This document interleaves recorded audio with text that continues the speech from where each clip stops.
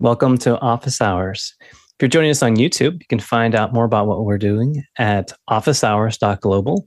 The show is a question and answer show, and you can be the producer by submitting the answers that we cover today.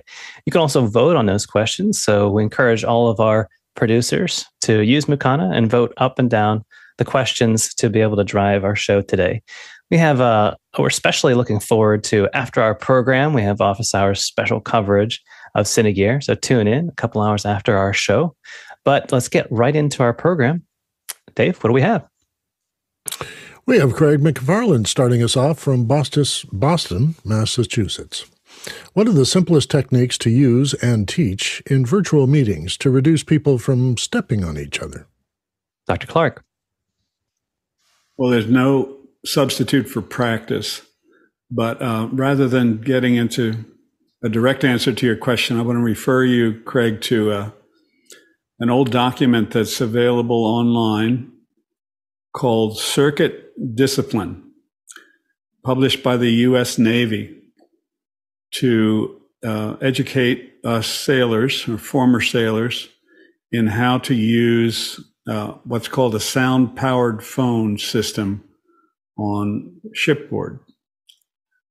And it's a very similar system to Zoom in a way, in that you need to depress a button in order to speak into the system, but everybody's on the system audio all the time.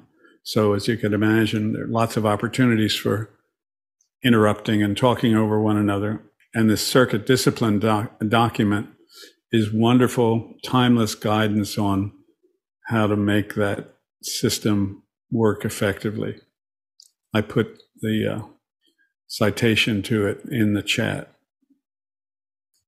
Thank you, Dr. Clark. I wanted to make sure that you were finished before we went to Jeffrey. Oh, that's Go ahead, me. Jeffrey. Okay. See, so basically, the toughest part about Zoom is that everybody's coming in at slightly different latencies. So even though I'm talking right now, you might not be seeing me until so many milliseconds later. And if, Ronnie might be hearing me like 250 milliseconds later. I know that there's some Zooms that I go on that some people are in countries where, and on machines and internets, where it's like a 2-second latency back and forth. So the best thing to do is to always make sure that you create a statement or a sentence or a question, and then bring it to its complete conclusion and make it feel like it's actually going to be at that conclusion and nothing else is going to happen from there. And by the way, don't say, by the way, because that's going to also cause a little bit of train wreck. Object lesson finished? All right, Yes. Let's go to Dave.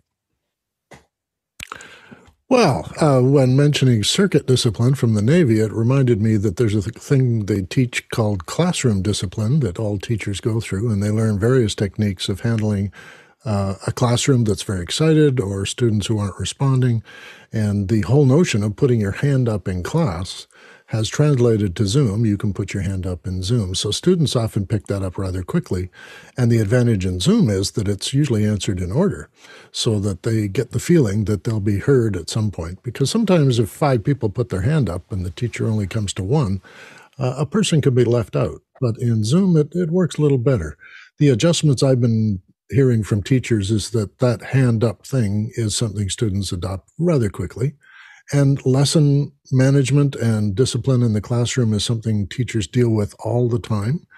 Distractions are there, and keeping students focused on the tasks and then wandering amongst the students to make sure they're on task is all part of the teacher's skill set. So translating that to Zoom or other virtual meetings is pretty easy. It's when you get undisciplined managers and people who argue that becomes a problem.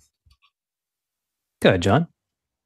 Yeah, and I've gotten to the point where I just help people understand that that's an expectation and it's okay, and apologize if you interrupt, and make sure you call out the next person afterwards. So if I were to interrupt someone, I'd finish my train of thought and say, and I think so-and-so was going to share next. Yeah, I agree with that. Those are all ways in which you can socialize the change, control the wetware, there are sometimes possibilities, depending on the platform, to actually control the latency, to lower it. Sometimes a trade-off of redundancy can happen. For example, if you do look at the latency time, so in Zoom, for example, you can see what your latency times are to a server, and your internet connection fidelity or physics may determine just what those unsymmetrical latencies that Jeffrey was speaking about are. But some platforms allow you to trade some redundancy, some resilience for faster back and forth times. Another option that's been used sometimes in broadcast is to use a low latency backhaul communication, something that has lower, like cellular, for example, to be able to talk. It is a bit extreme if you're just in your casual Zoom meeting, but it is one of the techniques that's been used in the past. Let's go to our next question. Our next question is from Paul Walhus in Austin, Texas. He's asking about live mode. According to an Office Hours live interview at Cinegear, it supports Zoom. How does it do this? And what is a clear, detailed explanation of live mode? Go ahead, John. Paul sent me a text message and wanted to make it clear that this is the flow unit and not the link. So he wanted that clarification. Thank you, John.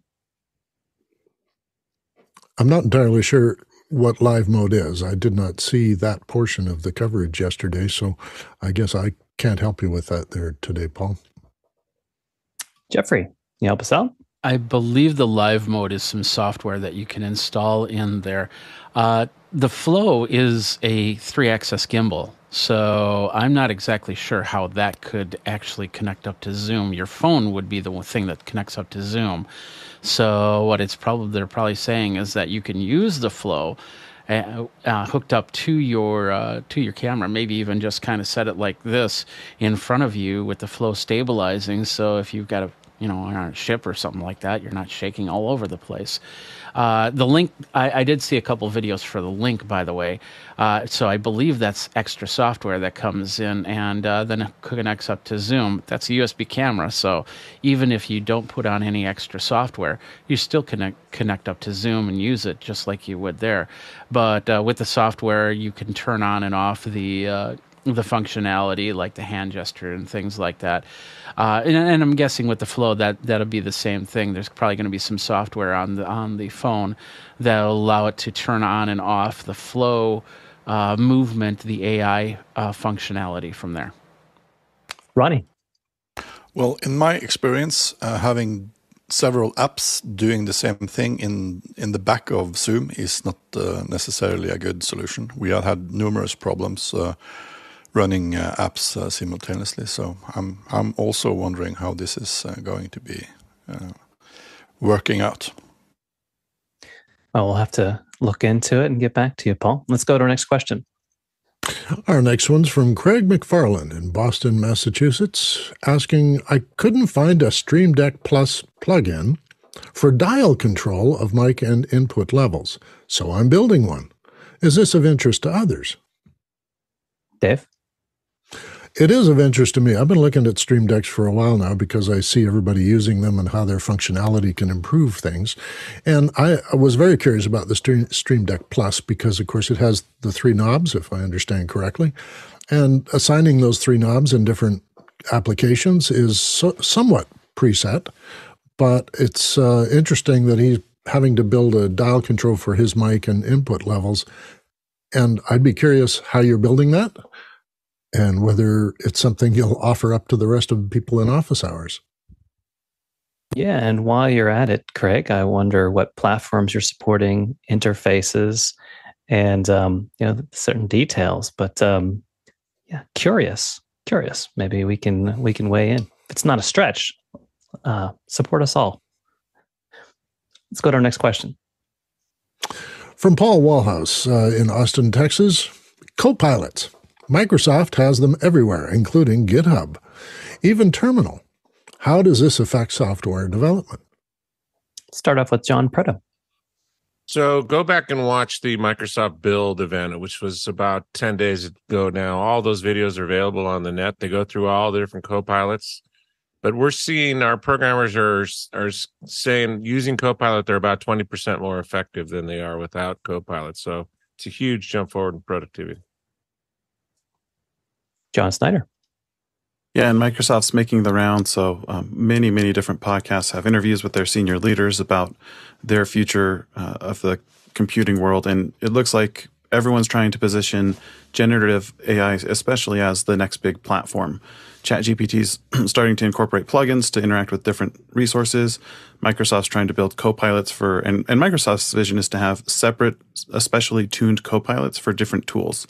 So the thing that's telling you how to write an email has a different knowledge base than the thing that's telling you how to make a good PowerPoint presentation. And that's Microsoft's vision for the future. And I think it's likely that AI is here to stay. Well, you might be a little biased there since our presentation in our second half is on AI, but let's see what Harshid has to say. Yeah, so I think it's all about efficiency, right? So we have these tools, and in the past we were using maybe assistants such as the Cortana platform or whatnot. So if we look at the idea of what these applications give us, even if it's on terminal or other with Copilot in specific, it gives us a better efficiency level and speed and productivity, because nowadays a programmer or a worker is always pressured to have deadlines met quickly. So if a company has a knowledge base or uses Copilot efficiently, even for the product that they're making internally, they could have advantage over the other to get speed over a product release cycle or a bug fix. So I think this is definitely a big help in the environment that we live in AI. So even though it's different variations of terminal or a product with M365 or anything else, I think that this is going to be a quick, a better efficient way of doing business, just as Berto alluded to. Dave. Well, I was discussing this with someone the other day, that they're offering things like proofreading your emails and maybe changing the tone of the words you're using. And this can be very effective to people who are quick to respond to their boss on email and find themselves in deep trouble for making a snide remark or something. And so it might help in terms of training people to learn to write in a certain way and work in a professional way, and to avoid having some of the pitfalls that happen when you respond too quickly on a text or something. I can't help but think the comment that John made about this being the future, and seeing someone after a long discourse and complimenting them on their AI flavor. Oh, your AI is much nicer these days. Really good today. Yeah. Go ahead, John. Yeah, if nothing else, hopefully we'll be able to start getting then and than correctly in our emails.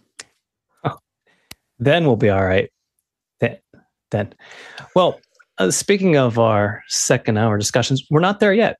Feel free to put your questions into our chat. We have a fine panel full of expertise. Also, Saturday is our education hour. So we do have some educators here for our general topics. We will have a specific second hour dealing with AI in our second half. But feel free to put in your questions into Mukana and also vote on those questions to make sure that we're covering the topics that you want to hear about.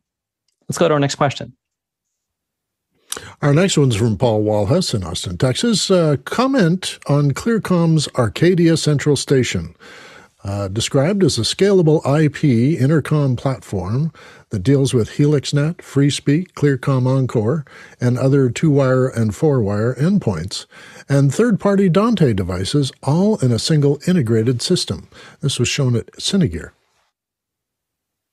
Fantastic. And if you've noticed our flurry of Cinegear-inspired questions, it's because while we have our official coverage of Cinegear coming up after the show, we've treated our after-hours group to some Cinegear previews yesterday in our after-hour discussion. So a lot of our crews have gotten to be able to see some of the coverage and some of the products that we've had.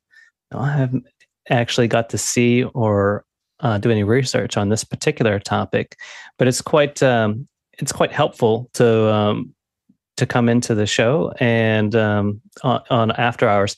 what we've been doing with our productions lately is doing some more informal coverage. In fact, some of the places that we've decided to visit for our Senior Gear coverage, we've put it up to you to give us input for that. So that's the way that we're covering things. But Paul, we'll have to wait until we get some more exposure before we can get you some comment on that. Let's go to our next question. Mm-hmm.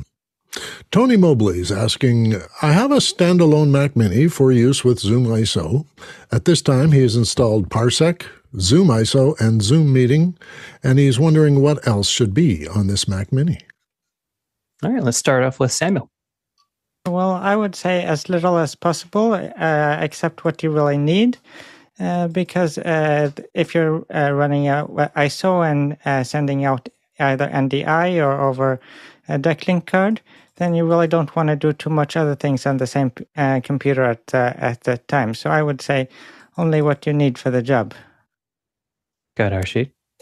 I would second that. And also to add, I know Loopback is a very vital tool, so that was not mentioned in your description there. So Loopback and even Audio Hijack, just in case if anything else fails with Zoom ISO and stuff in the process, I would add that in that workflow. And Ronnie. Well, normally you also have some Dante software going in and out. So Dante Virtual Sound Card would be perfect to send audio to and from. Another thing that we always have on the Zoom ISO machines is, of course, the timer system, and you could also have intercom like Unity. Unity Server is a little software that does not take a lot of resources, so that's just a suggestion. Yes, and if you need any help filling up your hard drive, just let us know. We'll help you with that. Let's go to our next question. Douglas Carmichael is asking, rumors are high that Apple will introduce a 15-inch M2 MacBook Air at WWDC this year. Why do you think Apple would introduce a 15-inch MacBook Air while leaving the MacBook Pro at 14-inch and 16-inch? Jeffrey, care to weigh in? Well, here's the deal. So WWDC has introduced hardware into it for the year. But a lot of times when they've introduced that hardware, they've always introduced some sort of innovation for it. Like, for instance, a couple of years ago when the M1 chip first came out, the hardware that they showed off was believe it was the MacBook Air, but it was also the Mac Mini, because you could actually get that Mac Mini. The developers could get that Mac Mini so they could start developing for the new silicon wafer.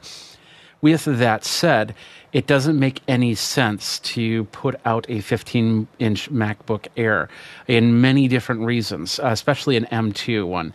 If anything, the next generation chip would be put in, and then they'd say, okay, we're going to add the 15-inch to the lineup. And then maybe, because they have, the 13-inch, 15-inch, whatever. For a MacBook Pro with 14, 16, having a 15 in the middle doesn't make any sense. I mean, that's an extra SKU right there. So why would they build up for 1 inch difference? Maybe a 17-inch MacBook Air might be the better option, but I don't see that happening at all in the MacBook Air at all, ever. So I could be wrong. Of course, that's not unusual right there. But the whole point is that a 15-inch MacBook Air at WWDC would most likely have some sort of new innovation to it, maybe a new plug, a new port, Thunderbolt 5, M3, M2, double secret probation, whatever it is inside, to make it something that they talk about and need the developers to develop for that platform. Otherwise, any of the other events that Apple does, introducing a MacBook Air 15-inch makes more sense. Let's go to our next question. It's from Gordon Lake in Los Angeles, California. Last month, 4,000 jobs were lost to AI. Goldman Sachs reports eventually 300 million jobs could be lost globally. For those in production, are we going to get so overwhelmed by AI info that we stop dealing with it, or will it dominate our discourse? Go ahead, Dr. Clark. I have a cute little story that's a counter narrative to the panic about losing jobs. One of my grandsons works at the Tempe Center for the Arts, and they have a very sophisticated fire detection system, basically smoke alarm network that detects tiny particles that are thrown off by smoke. And they're very sensitive detectors. And they started giving false alarms, probably because of smoke that was coming down from Canada all the way, thousands of miles north, due to the large brush fires in Canada. And so the Tempe Center for the Arts Administration hired additional people to replace the computerized or artificially intelligent smoke detector system. So the failure of AI actually generated jobs for a while here in Tempe, Arizona. And John? Yeah, I don't think that AI is going to come and take any of our jobs, but a person wielding AI might. And what I mean by that is it's not helpful for us to run for the hills and hide from AI. It's not helpful for us to ignore AI and say, oh, it will never be as good as me. It's helpful for us to engage with the tools to see, does it help you do better at your job? And what I'm seeing in the training world right now is a lot of trainers saying, well, AI will never replace me because I know how to listen well to my stakeholders. And that's a little bit silly because as language models get better trained and are given more specific data, they also will learn how to ask probing questions. They also will learn how to measure results. And so to just ignore it isn't going to help anybody. But I do think the difference between AI and other technological innovations in the last 20 years is that it makes us way more efficient. Whereas the internet was a whole new thing, a lot of new industries were created. AI is going to make us more efficient, so fewer people are needed to do the same or better job. So think of it more like the steam engine, which was an enabler of different industries, rather than the internet, which is a whole new creative mindset, if that makes sense. I don't think it's as impactful as the steam engine necessarily, but that's the impact it will have on our economy. And John Preto. Well said, John. I'm doing a presentation on Wednesday in front of a big group here in Vegas, and the final conclusion of my slide says, AI won't take your job. The person who knows how to use it will. And Ronnie. Well, at least AI could be knowledgeable. I had my colleague and son, Simon, do a check with ChatGPT. Do you know what Office Hours Global is? And the answer is yes, I'm familiar with the concept of Office Hours Global. It refers to a virtual platform or program where professionals, experts, or industry leaders are offering designated hours for consultation and mentoring of global audience. These sessions can take place through video calls, webinars, or other online communication tools. Office Hours Global provides an opportunity for individuals to seek guidance, advice, or ask questions related to a particular field or topic. It is a way to connect with experienced individuals and gain insights of support in a virtual setting. Let's go to our next question.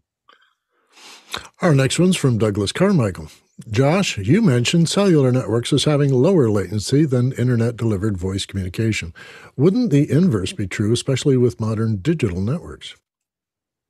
Well, Douglas, when looking at the latency, the design of it will, the design of your latency will suit the usage that you're using. So if you're in a video conference, the first word of a video conference is video.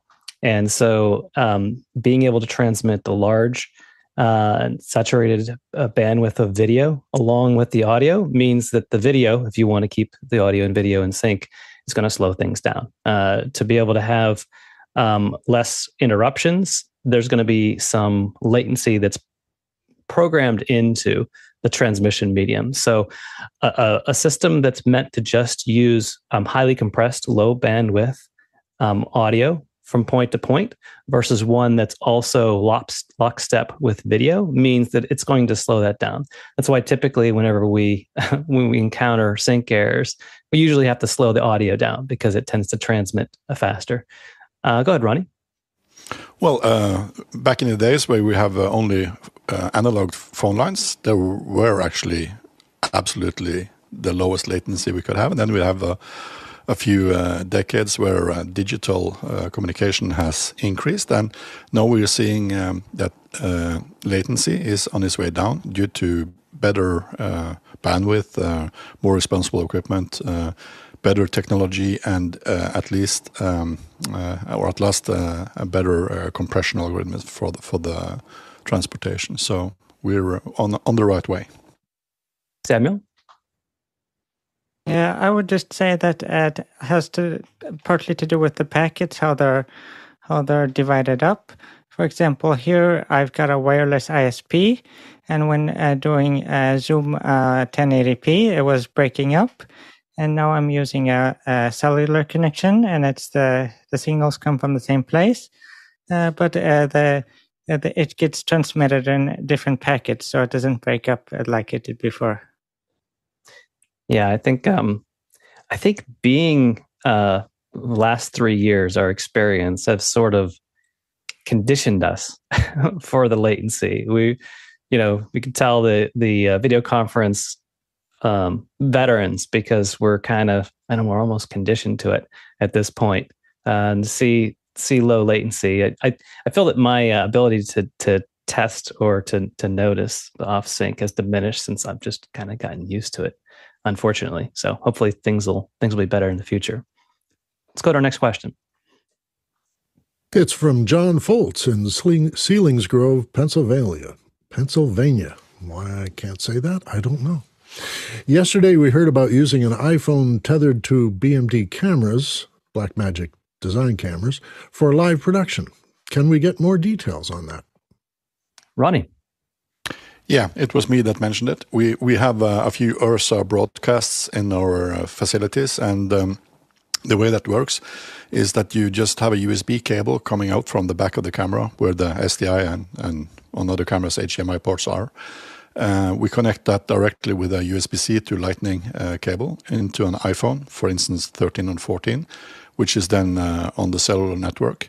The cellular network will then be used to transport video and audio coming from the camera into a given IP address, in this case our control room, where we have a few of the Blackmagic bridges receiving the signal. That one is connected through SDI into the vision mixer or image mixer, and we can have communication going back towards the same link out through the internet and back to the camera via the cellular network. So we use that with a few options, and you can have a normal to low latency, not as quick as Zoom is, but definitely usable, and a good, very cheap replacement for a $25,000 backpack from the Blue company. So we can use that going live and also have communication. You can also remote control the camera from the studio or the software running in the control room. So you can have people doing this that are not as good doing the technical parts of the camera and still have a very good picture. Fantastic. Let's go to our next question. Our next one's from Paul Walhus in Austin, Texas. How does AGI, artificial general intelligence, differ from real-world AI and quantum superintelligence, which are quantum leaps beyond ChatGPT-4? Go ahead, Dave.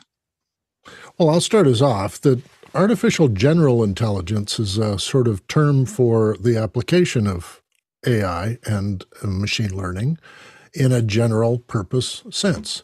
The others are specific to the technology you're using to generate or work with AI. So the interface with the AI is with a super quantum computer That's going to speed up the process and it's going to make it more dynamic, but it's not going to be changing what general applications it's used for. And when we get to ChatGPT, that's a language learning model interface. That's where we're working mostly with words. We're now getting image models. We're getting audio models. We're starting to see process models for industry. So the models are being built and they'll all be applied to what we're generally calling artificial intelligence. I'm beginning to use the term augmented intelligence, where it helps a person and assists them rather than takes over or replaces them. John Preto. Well said, Dave. Paul, you need to watch my presentation on Wednesday. We're not sure if we're going to stream it live or not, but it'll certainly be recorded. I have a Venn diagram that shows the hierarchy of what we're witnessing here. Machine learning is a subset of AI, and vertical AI applications like ChatGPT, known as vertical AI. Artificial general intelligence are saying and forecasted by Raymond Kurzweil back in 1999 in his book Age of the Spiritual Machines at 2029, and he's going to be really, really close to that, at which time that they reach or exceed human intelligence. Whether or not they use a quantum computer or a traditional computer is immaterial in that regard. Yeah, and John, I believe that some of the terminology that people have been using for real-world AI is that like Tesla's Optimus, where it's actually dealing with the outside world and making decisions as opposed to something that's being assisted or impeded. Would you say that's accurate? I say all the applications that we have today are machine learning and a subset of AI overall. And then artificial general intelligence is another Venn diagram enclosed. It's got those two enclosed inside of that. It's told very, very clearly in a Venn diagram, the hierarchy. Let's go to John Snyder. Yeah, I think it helps us also to think about what do we mean by intelligence and how are humans different than machines, or how are organic brains different than machine brains. And one of the biggest difference so far has always been machines are binary. You put something in, it calculates exactly what you put in, whether or not your calculations are accurate. You might have bugs or you might have errors, but it spits out what you put in. And there's no error in the sense of the machine does what it's told perfectly.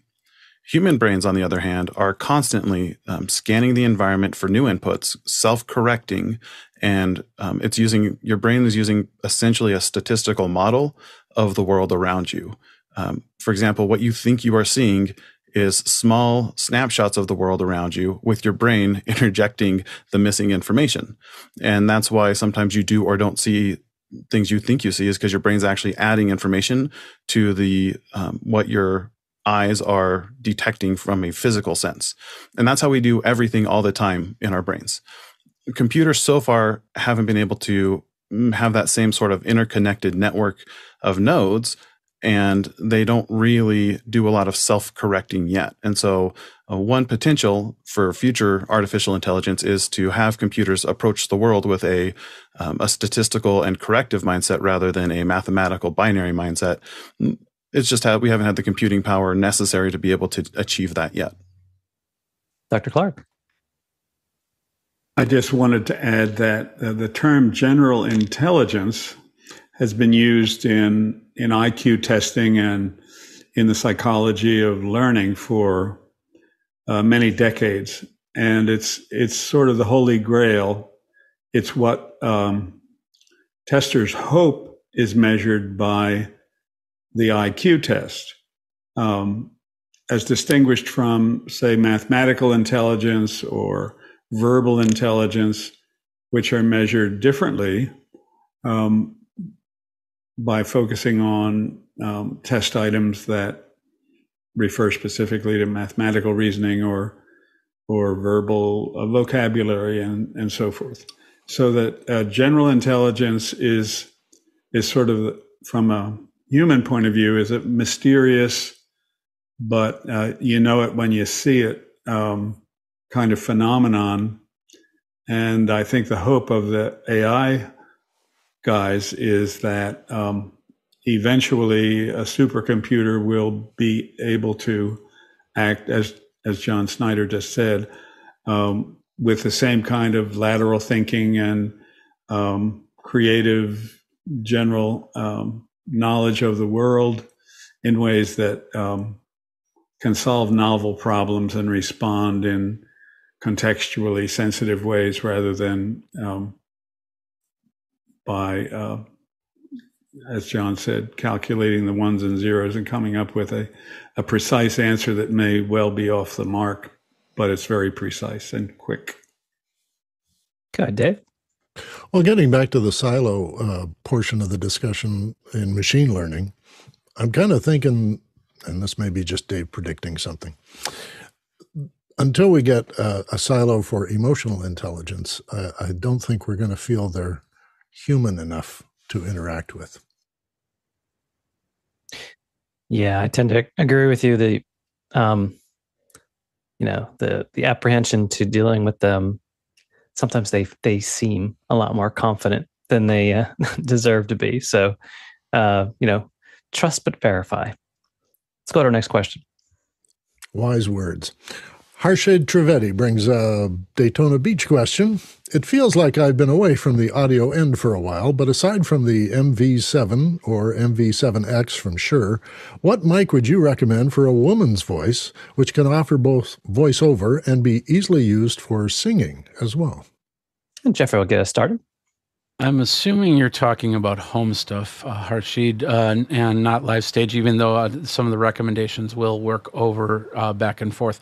And it also really depends on the female voice. If it's a high pitched female voice, or if it's a quiet voice versus a loud voice, things like that. The SM58s for dynamic mics, the MV7s, they have a range of 50 hertz to about 16 kilohertz. So they can take almost any voice, especially for speaking. That'll be perfect for anything online. On stage, a lot of times I use a lot of Shure microphones. So Shure SM, or the Beta 87, is the one that a lot of people will switch out for female vocals if they don't have enough power in their vocals, if they need the more range, because that's a range of 50 hertz all the way up to 20 kilohertz. So you have that. But then you have a whole bunch of other stuff. A lot of the different types of condenser microphones. Neumann TLM will be a good one. AKG C414, I can speak, is another one. But the Beta 58s, the Beta 87s, those will work as well. And this one right here, the MV7, will be just fine for the average female voice. And Harshid, would you like to qualify your question? Yes, I appreciate that. Yeah, so with the fact of Shure SM57, what I've learned from a question that was posted a few months back is the accessibility of having the DSP on it is not quite useful for a blind person or a low vision person. So the MV7 kind of is out the window in that regards. And then as far as audio gain, the MV7X does give you better gain compared to the combo USB and that. So if anybody else wants to even chime in, I know Sennheiser has the E935 or the E835s just to get you in the door kind of with some sort of range and sound. And then as far as what I'm using currently, it's a $100 mic, which is the SE Electronics V7 microphone. And so I just wanted to kind of get a range because, of course, there have been new microphones that have been released from Rode and others alike. So I just wanted to kind of get a panel consensus. But thank you so much, Jeffrey, for that answer. All right, we'll go to Ronnie. Well, in addition to what everything Jeffrey said, we are looking at a new thing coming from Audix that we saw at NAMM. I don't know if you remember that, Jeffrey, but they have this new, and you didn't say if you wanted a USB interface on it or just an ordinary XLR. But Audix unveiled the PDX720, which is a really good microphone. It's also expensive, though. All right. Yeah, we always have our eye on the pulse of audio. And for those listening, Wednesday is a fantastic day to find where all of our professionals show up eventually, not all at the same time. Let's go to our next question. I always call that Jeff Day because so many of them are named Jeff. Paul Walhouse has the next question. If your survival depended on going viral in a YouTube video, what would you do? Have you ever had a viral video yourself or know someone who has? Go ahead, Jeffrey. So my first viral video actually happened in 2008 because I got the Kodak ZI-8 in for review, and I put together a big review. There's so many different factors in going viral. Either you put it in a spot that a lot of people watch it, or you have a place or they just come to congregate, or it's just a topic that nobody else is covering that needs to be covered. The second time that I went viral was a very interesting product that I did at CES, but it didn't go viral until a year and a half later when Woot.com decided to close out the product because it was a device that you could put on a laptop to turn it into a touch screen. And Woot.com discounted it for like 1/3 the price, and somebody ended up linking my video in the Woot forums. And next thing I know, my website was kind of exploding, and I had to up the amount of people that could actually get on the website because it kept crashing. So viralness is a very interesting thing. There is no one thing because two people can do a YouTube video on the same product. They could have the exact same script. They could have the exact same the B-roll, everything. But then people just go from one to the other. And then you find that one person's got 1 million views and the other person's got 150. So there's no really good answer to that unless you're putting money behind it and trying to get viewers that way. Ronnie? Well, this is not a viral video, but we did a broadcast or a live stream a few years back. This is before COVID. We were expecting a few hundred viewers. This is a very small local dog show, which was done mostly as a friendly gesture for these people. We ended up having more than 10,000 viewers, and was really not following the numbers while this was going on, and was a little bit shocked afterwards when we checked the stats.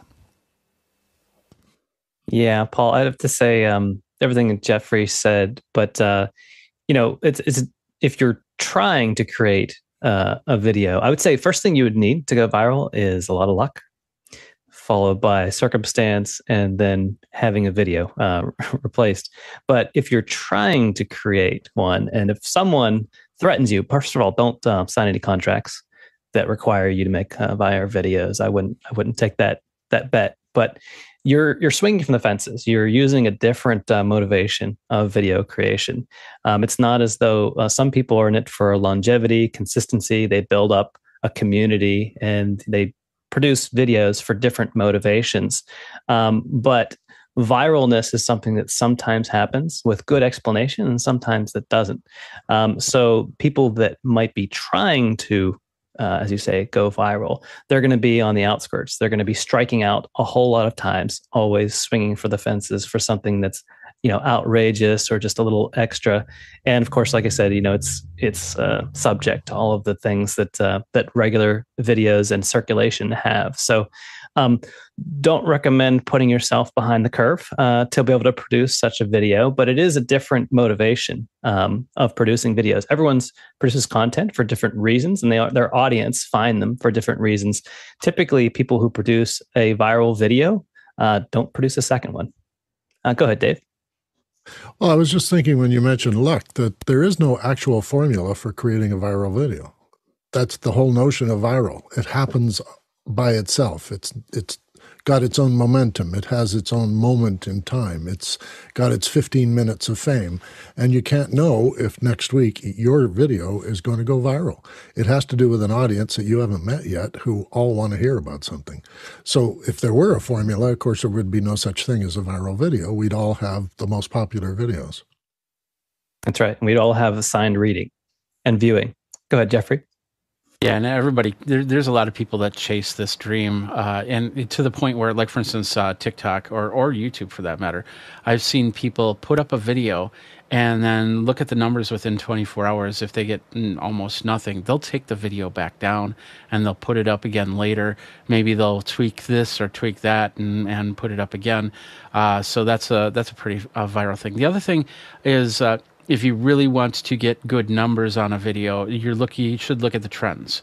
Like, for instance, and I had actually talked about this on another group that I was with yesterday, going to like Twitter, for example, and seeing what the Twitter trends are, and then being able to bring in your content from that. So if the Twitter trend today was, well, yesterday was probably National Donut Day, because yesterday was National Donut Day.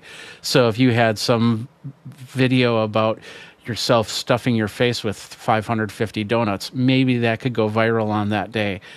So there is a little bit of planning on your viral video, like the Mark Rober and his glitter bombs and things like that, is bringing in an idea and bringing in a theory, and then having a whole bunch of people say, "This is cool, watch this." And then you'll get some virility to that, and go from there. So, but yeah, it's sometimes it's just a crapshoot, basically. And Dr. Clark. One way to answer your question, Paul, is to ask yourself, what would antiviral programming look like? What could you do to make sure that a video never went viral? And then do the opposite of those things. But I think the title especially is something that could be an attractant or not. It could be redundant, perceived as redundant or boring, or just another one of many choices. But if you're more thoughtful and clever about titling, that might help drive a little bit more interest. For some same advice, Dr. Clark, most of us have spent 3 years trying to avoid the virus. Let's go to our next question. Our next one's from Harshid Trivedi on Daytona Beach. I currently use the SSL2 for my audio interface. What would you recommend for the most tactile interface where it doesn't rely on software to adjust the unit? Why would you prefer it over other devices? Budget is under $500. Go ahead, Dave. This is a really tough question in the first place because most interfaces require visual confirmation of what you're doing. The dials have numbers.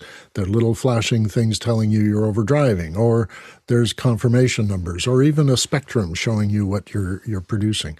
So I find this really interesting that you're going to try and find something that, in a tradition of audio engineering and audio interfaces and preamps, they all have some aspect of them, switches and dials and roll-off filters, and the sort of things that are offered as features are all requiring a visual aspect. So a tactile interface would be a real innovation. I think some of the Rode material that I've been looking at, Rode has come out with the Podcaster and the Pro. These seem more tactile. And once you've set them up, they respond really well to pre-programmed things. But if you say you don't want software and it doesn't rely on it to be able to adjust things in the unit, yeah, you're going to have to go with knobs and dials or sliders, and in some sense, trust your ears and not rely on the visual. So yeah, you presented a really challenging question, and I think the challenge goes to the whole industry. Why can't mixing consoles operate more tactile and give you feedback that is tactile? Even in the sliders, you can tell if something's overdriving by vibrating the slider, and then the person wouldn't need to monitor the meters as closely, or wouldn't be ignoring a meter that is overdriving. So it might be that we have more what they call what's the feedback they talk about on phones? It's haptic. Haptic feedback in a lot of consoles would probably help in that regard. Go ahead, Ronnie.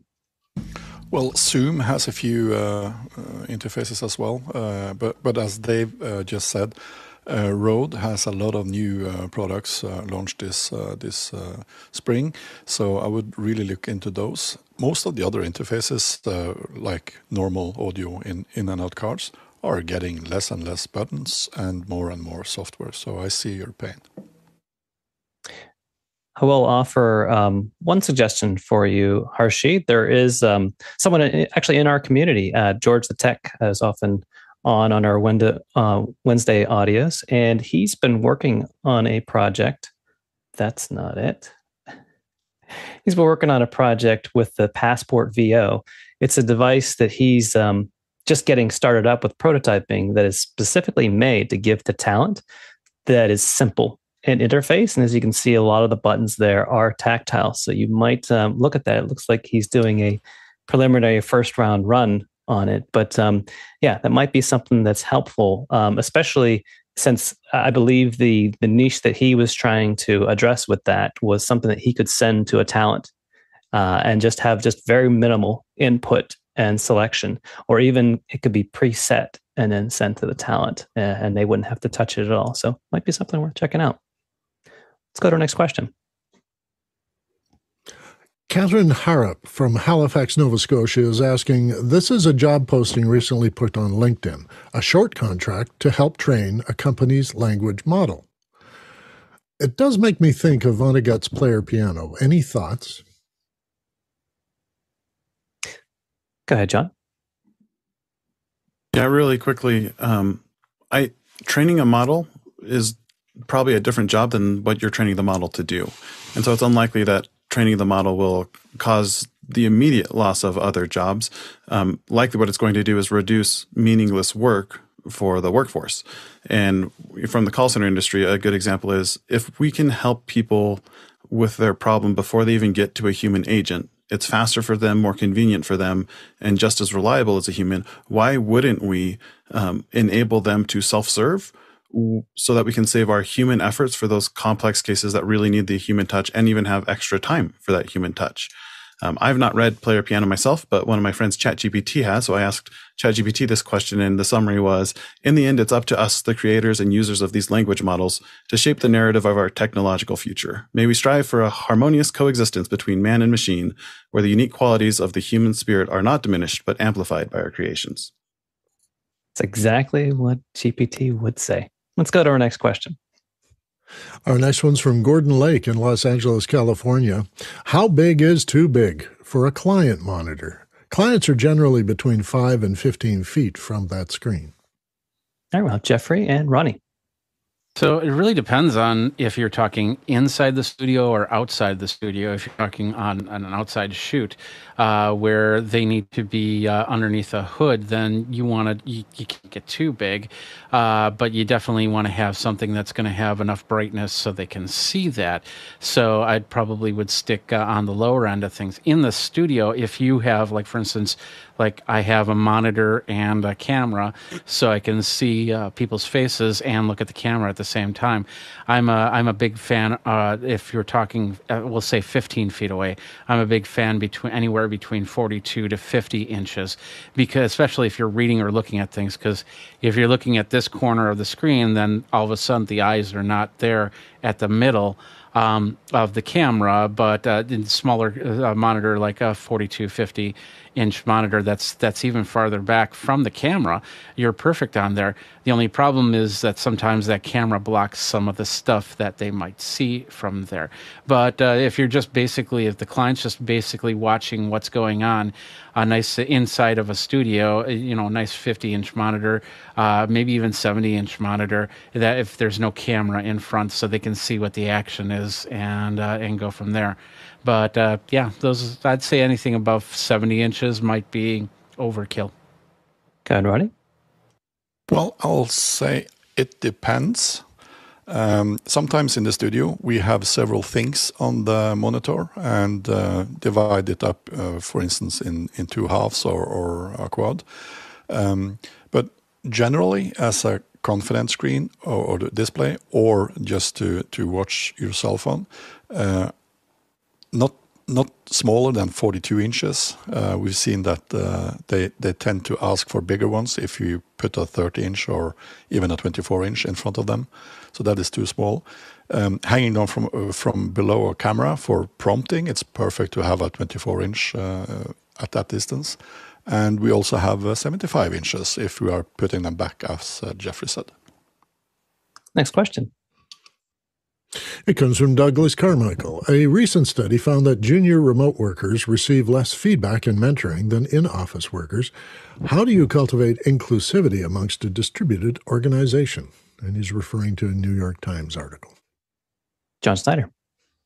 Bad management is bad management, whether it's in person or remote. A lot of managers were never taught how to lead their teams well, whether in person or remote. It just becomes more obvious when you're distributed. Next question. Next one's from Simon Hofsøy in Tromsø, Norway. What emerging trends or technologies do you believe will have the most significant impact on our industry, and how can we best prepare ourselves to embrace and leverage those enhancements in our careers?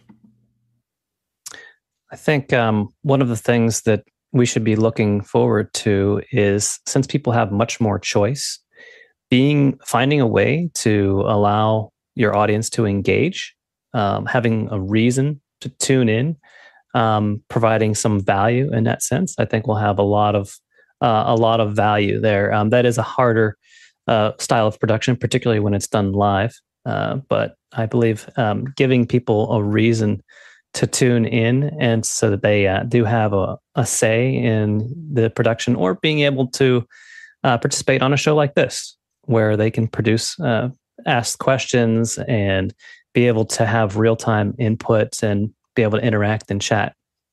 Go ahead, Harshit. I'm going to just be biased here and say accessibility. It's changing what we're thinking and doing with products. So it's involving everybody. It's not just people that need it, and it's involving the creators and stuff. So accessibility is a great trend to really focus on, and it's going to be a big impact overall because it's covering everybody and making it more inclusive. Next question. It comes from Tony Mobley in Noonan, Georgia.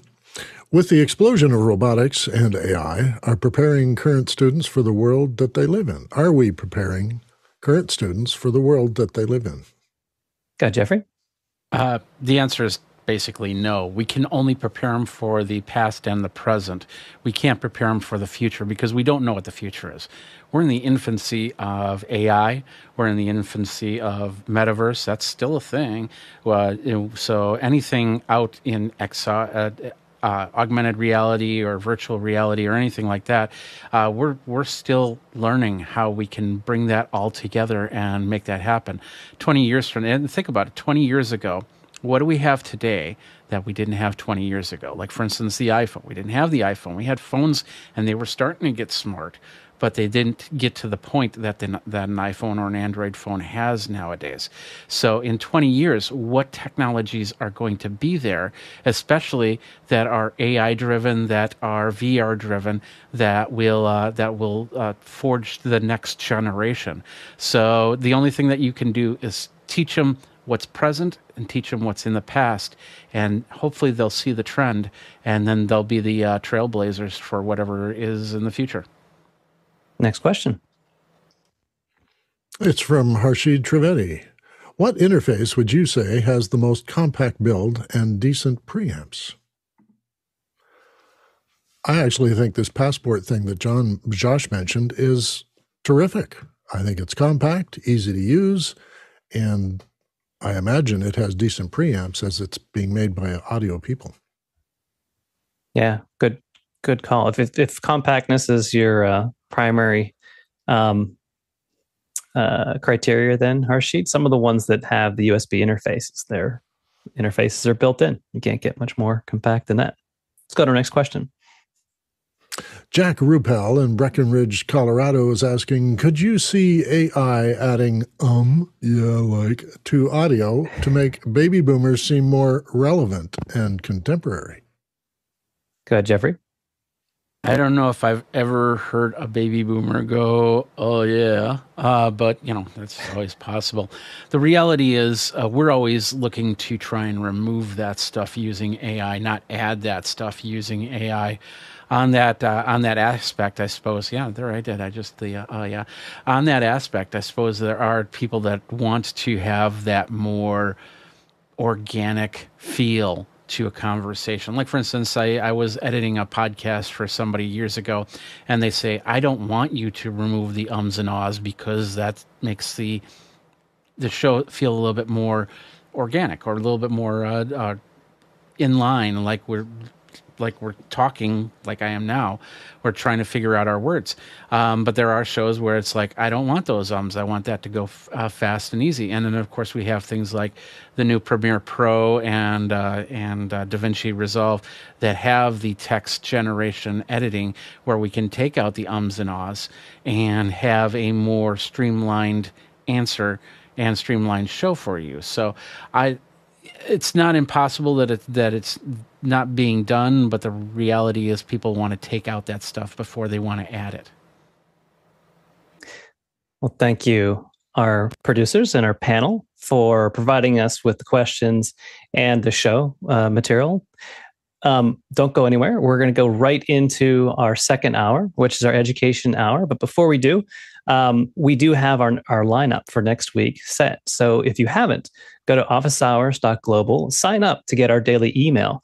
We have, of course, WWDC. We're looking forward to next week. We have that bookending our events for next week. We have the WWDC keynote discussion we'll have on Monday, and we'll finish up with a wrap up on Friday.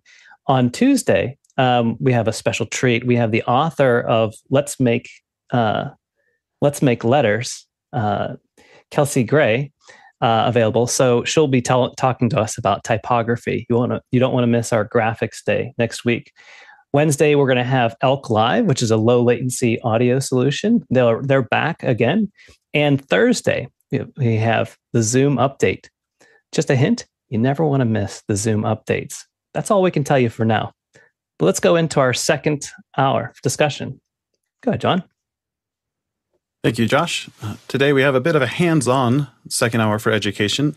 Summertime is such a great time to learn something new. So before we leave on our summer hiatus in a couple of weeks here, we wanted to demonstrate for our teachers and educators some ways that you practically can use AI tools to create a lesson plan. And I'm going to be spending most of my time today in ChatGPT. There are lots of different tools you can use. We'll even point at some of those more obscure tools to see ways other than just text prompting that you can use AI.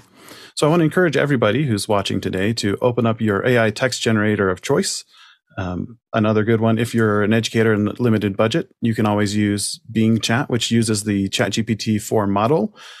One of the big things about the Bing Chat is it doesn't allow as large of an input or output, nor does it do as good of a job remembering context from prompt to prompt, because it's really designed to do a quick answer. One thing that's nice about Bing is it does cite its own sources, which can be helpful.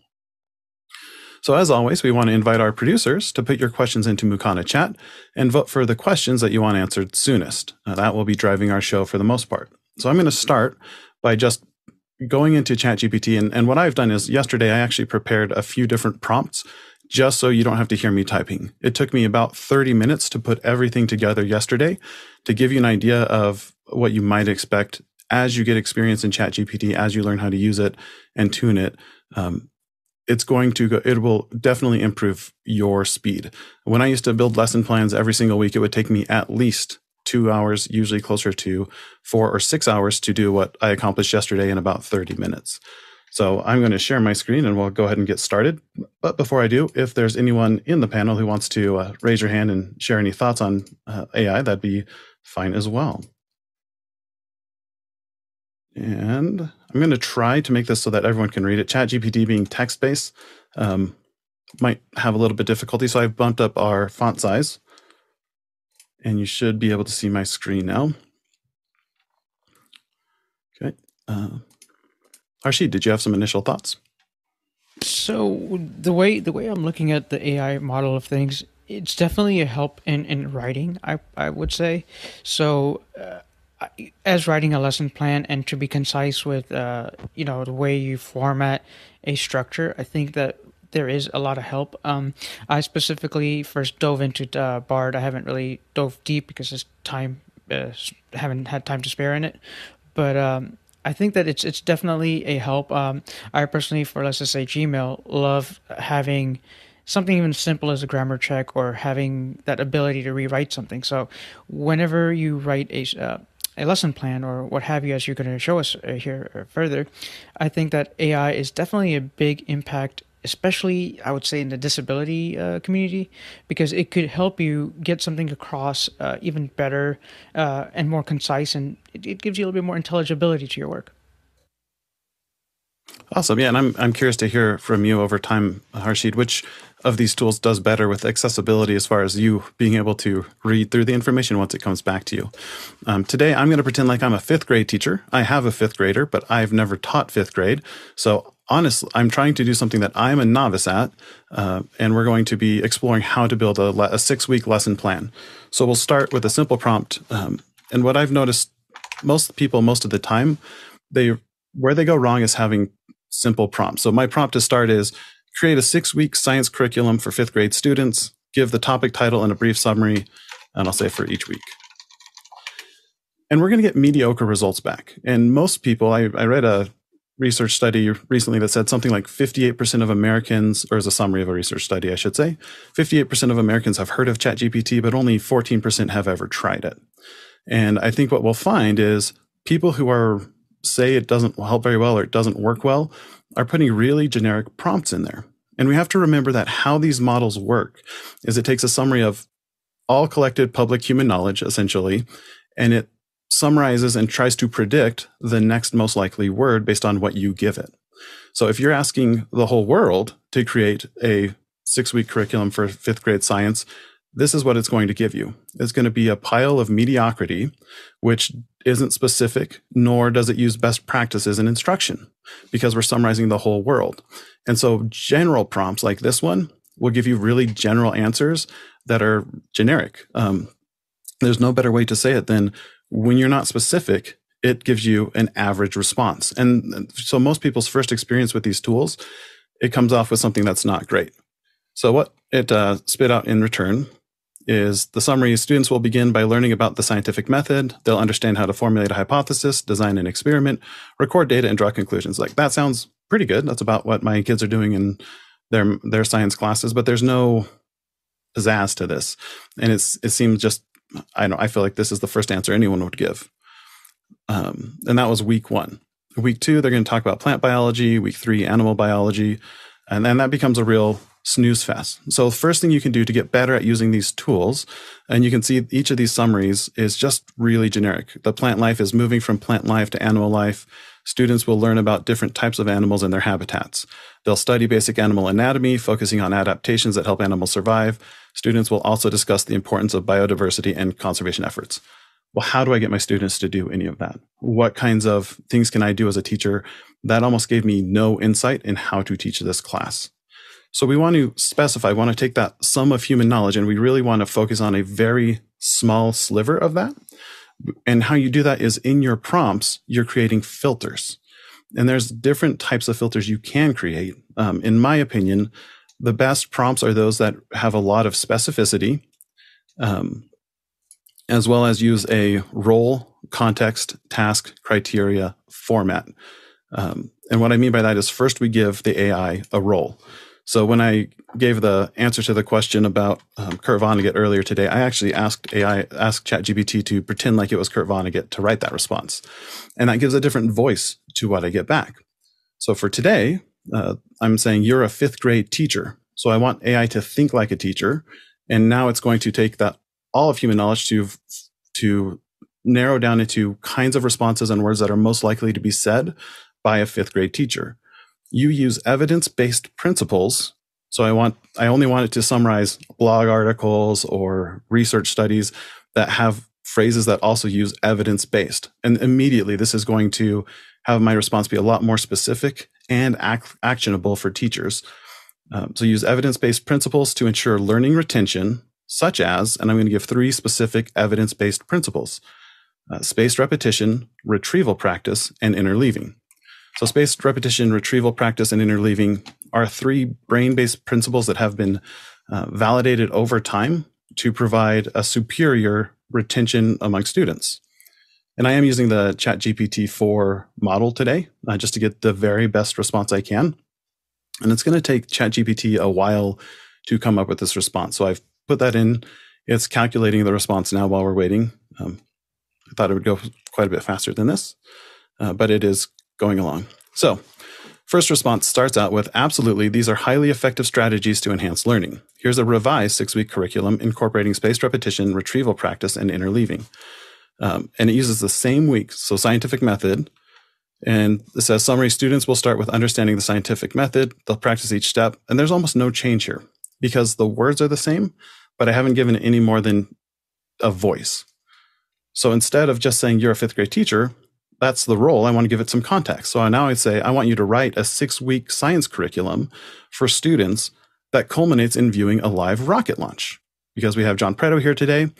He launches rockets. And so I'm thinking, how can we build a lesson plan to go into the next rocket launch? Next, I'm going to give it a task. Well, that's the task, is write a curriculum with bullet points. I'm going to give it criteria and a format next. So the format should be a table where each row is 1 week long. The columns show the week number, the topic title, 3 learning objectives that use higher levels of Bloom's taxonomy, a brief description of the content, and at least 1 applicable learning activity. So I'm getting way more specific in my prompt now because, again, I want to take that narrow slice and narrow it down further to tell the machine exactly what I want back in the format I want back with the criteria that I want to hear back from. And so this role, context, task, criteria, and then format equation really helps you give what's called a mega prompt. And really what you're doing is you're just narrowing the results you get back from your machine. And you can see as we're generating the response that it's actually putting it back in a markdown formatted table. So each week will be 1 row of my table. And my columns are going to be the week number, the topic title, the learning objectives, the content description, and some learning activities that we can actually use in the classroom. So by being more specific, my results that come back are much more along the lines of what I would expect. So week number 1, I'm going to skip from introduction to scientific method. I'm just going to grab week number 3 is rocket science basics. Our learning objectives for week 3, instead of being just this is generally what the people are going to be doing, is to define key components of a rocket. So that's my lower level of Bloom's taxonomy, is define, understand and explain the role of each component in a rocket's flight. So now I'm going up 1 level of Bloom's taxonomy. I want my students to be able to explain how they work together. Analyze how the principles of physics apply to rocket flight. So that feels a little bit advanced for a 5th grader to me, but we're getting closer. The description for the week is that students will delve into rocket science. They'll learn about the basic components of rockets and how they work. They'll understand the application of physics in rocket propulsion and motion. So you can see by giving a much more narrow approach, it's giving me way more thorough responses in a more meaningful format. And then as the learning activities, the students will build a simple model rocket, and they'll discuss how each part contributes to its launch and flight. So I'm integrating all these learning. So first I'm putting out the information about how the different parts work together. I'm going to be discussing with the students how these different pieces work so they can make sure they're understanding in their head. And then I'm asking them to apply it by building a rocket. I'm asking them to synthesize the information by not only building that rocket, but explaining to me, the teacher, how does that rocket, or how does each part that I've built contribute to the results we see when we actually launch the rocket. But by giving it more information and more detail, I'm giving the ChatGPT, it's giving me back a much more appropriate response. And this is great, but what I'm noticing here is there's not any interleaving. So I'm not bringing in any information from math or English or anything like that. So after you have learned how to create good prompts, the next step in creating a lesson plan is you want to iterate. And this is really where you get the most value from these tools, is by iterating over time, by getting an output from the machine and then asking it to modify it. So my first iteration, I'm just going to ask it to incorporate what my students might be learning in English and math into some of the learning activities. Because why not reinforce what we're learning in math or English in the activities I'm asking them to do? While we're waiting for this to generate, I see we have a couple of questions, so we can go to our questions now. Dave, what's our first question going to be? Our first one is from Iris Huff in Lake Wales, Florida. My school insists on standard-based lesson planning. I imagine standards-based. If I gave it a specific standard, would it focus on just that standard? The thing with AI is it will do its best to respond to the prompt you give it. And so generally, yes, you can give it a specific standard and requirements and ask it to apply that to a different situation. So in a word, you can get it very close. It's also an assistant. It's also a machine. It's not perfect. I mean, it even says at the bottom of the page on ChatGPT that you might get inaccurate information. You always want to review the results. But yes, you can tell it to bring back the information in a specific format. In ChatGPT version 4 especially, you can actually give it a format and ask it to reproduce that. So you can paste in a format and say, using this format, respond with X, Y, or Z. So, and you can even give the format a nickname so you can reference it later. So I'm calling this format Standards 1. And then later in the conversation, you say, using Standards 1, write a 6-week science curriculum for AI. Dave? Yeah, I was just going to add that maybe the question is whether that standard that you're working with, the standards-based lesson planning, is a published document or something that's available to the language model to be able to draw upon for that standard. So it might mean that on an internal network or a school-based AI system, those standards would be included in the model. But it would be a question as to whether that notion of a standards-based lesson planning model is already existent and the language model is aware of it. Great. And what's our next question? From Roscoe Jones in Madison, Indiana, how does a lesson plan translate to an on-demand learning, or does it? Chris? Well, it doesn't.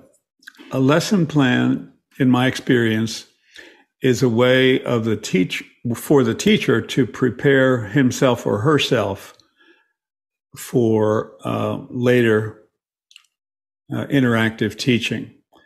And the plan never survives first contact with the students, to paraphrase an old military saying.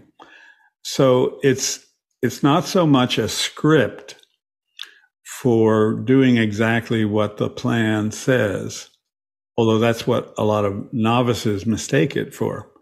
Rather, a lesson plan is a device to more like a recipe in a cookbook, where you gather the ingredients that you're going to need, and you make sure that you have the weighing and measuring instruments available, and you could do the math to adjust for the number of people to be served if it's different from what the recipe describes. But the lesson plan isn't really a script or a plan, or if it's used that way, it's usually not very engaging and often stumbles. So I'd say on-demand learning is better described by the I'm blocking on the name of the famous math tutoring site, Khan Academy.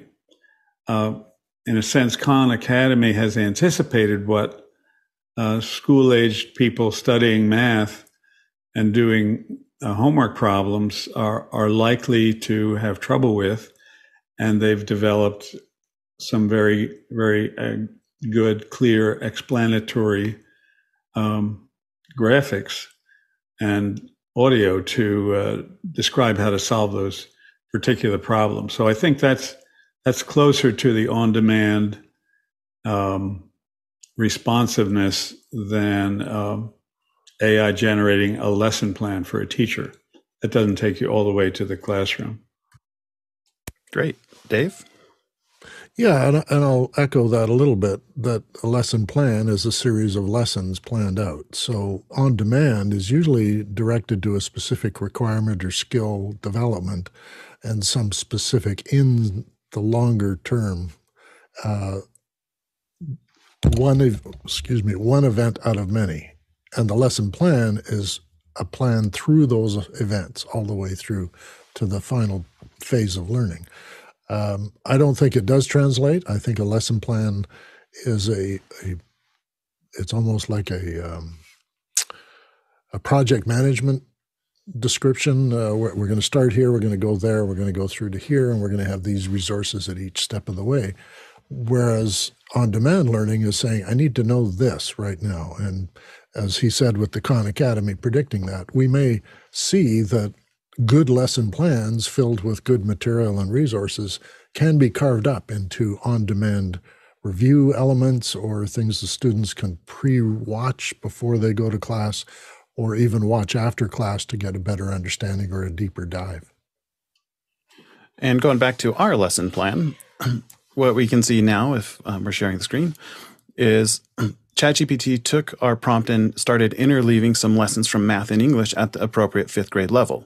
So for week 4, where we're exploring space in the solar system, one of the objectives is to analyze the effects of gravity on the planets and their moons. And to identify the components of our solar system, sorry, I misread a line, and then evaluate the challenges of space travel. Notice that in our learning activities column, it's now saying students will create a scale model of the solar system using proportions and ratios. So we're learning in math, proportions and ratios. That's an appropriate 5th grade activity. ChatGPT integrated that into my science lesson plan. They'll write a persuasive essay. So one of the things we're learning in 5th grade is starting to learn how to write a persuasive essay on the most suitable planet for human habitations, using evidence from what they've learned. So you can see it immediately changed my learning activities to bring in some stuff from math and science.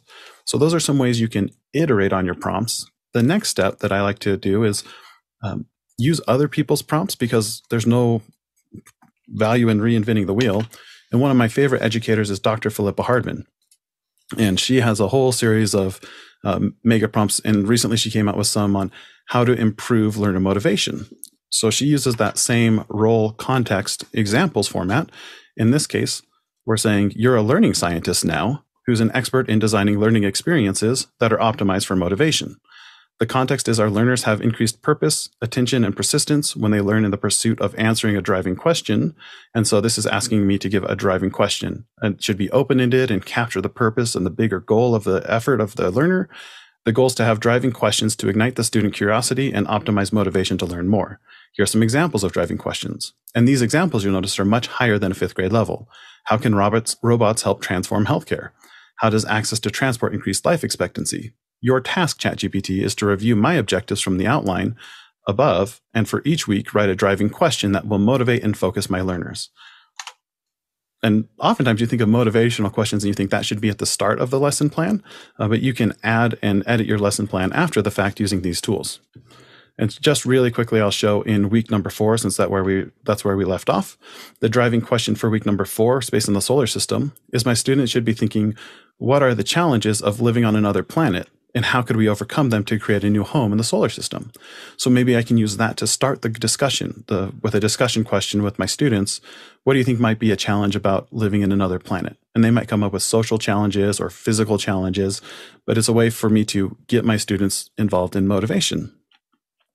Or another of Philippa's prompts is one to incorporate growth mindset, which also increases learner motivation. And I'll put all these prompts into our Discord.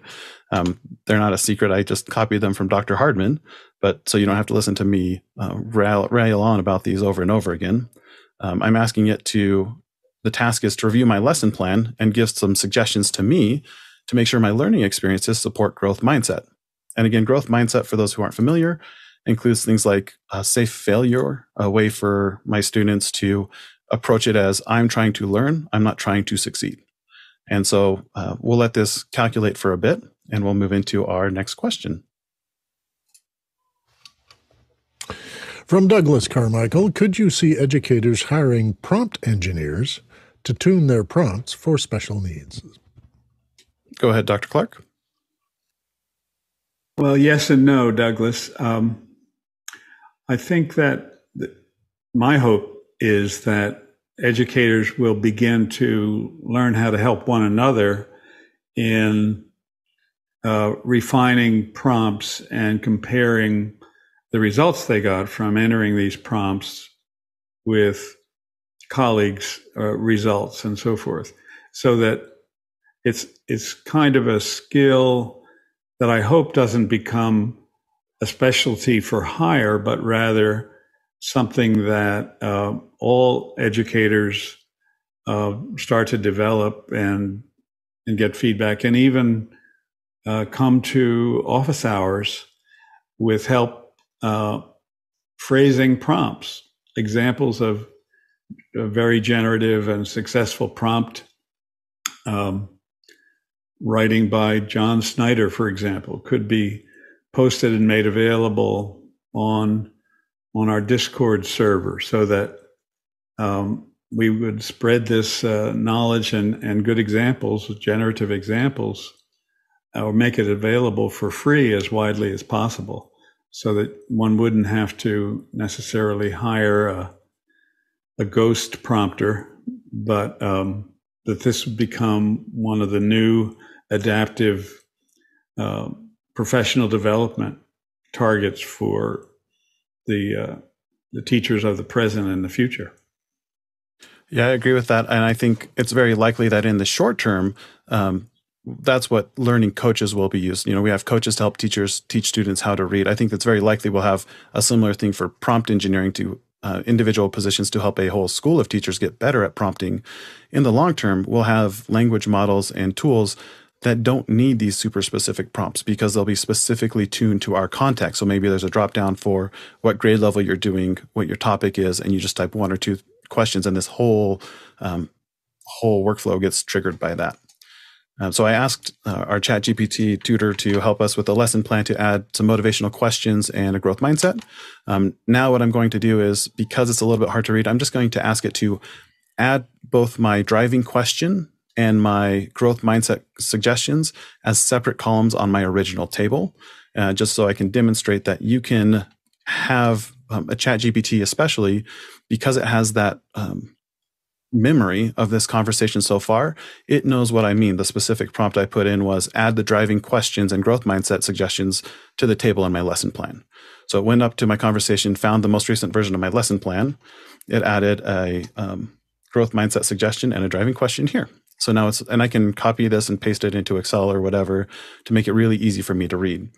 So again, dealing with week 4, I think I'm going to go with week 2 because that's what we have calculated so far. The driving question is, how do the principles of forces and motion apply to our favorite sports for recreational activities? So you can see it's thinking, how do I get students to apply this to their daily life? And then the growth mindset is used work examples of common misunderstandings. So I'm going to allow my students to fail with those common misunderstandings about forces and motion, such as the misconception that heavier objects fall faster. So maybe my lesson plan can include me dropping a book with a something that's a lot lighter than a book, paperclip, and showing they fall at the same rate. And I can emphasize that those misconceptions are opportunities to learn more, instead of like, oh no, I failed because I got that wrong. How can this help me get more inquisitive about what the right answer is? So these are some ways you can do to get a big overall lesson plan, 6-week curriculum. You can see how we can iterate. We can use different formats to our prompts to get a better results. But I can even ask the AI to expand on one of these. So for my next prompt, I'm going to ask it to write a step-by-step lesson plan just for week 4 that gives suggested scripts for the teacher, including estimated timeframes for each portion of the lesson, and to rewrite any activities that need to be included, or any activities that need additional options for varied modes of instruction. So I'm basically saying, take week 4, flesh that out, give me a step-by-step how-to teach this week's lesson plan. And while we're waiting for this to calculate, Dave, do we have another question? We do. It's from Roscoe Jones in Madison, Indiana. How might this AI replace a traditional tutor, and how might it be deficient as a tutor? Dr. Clark?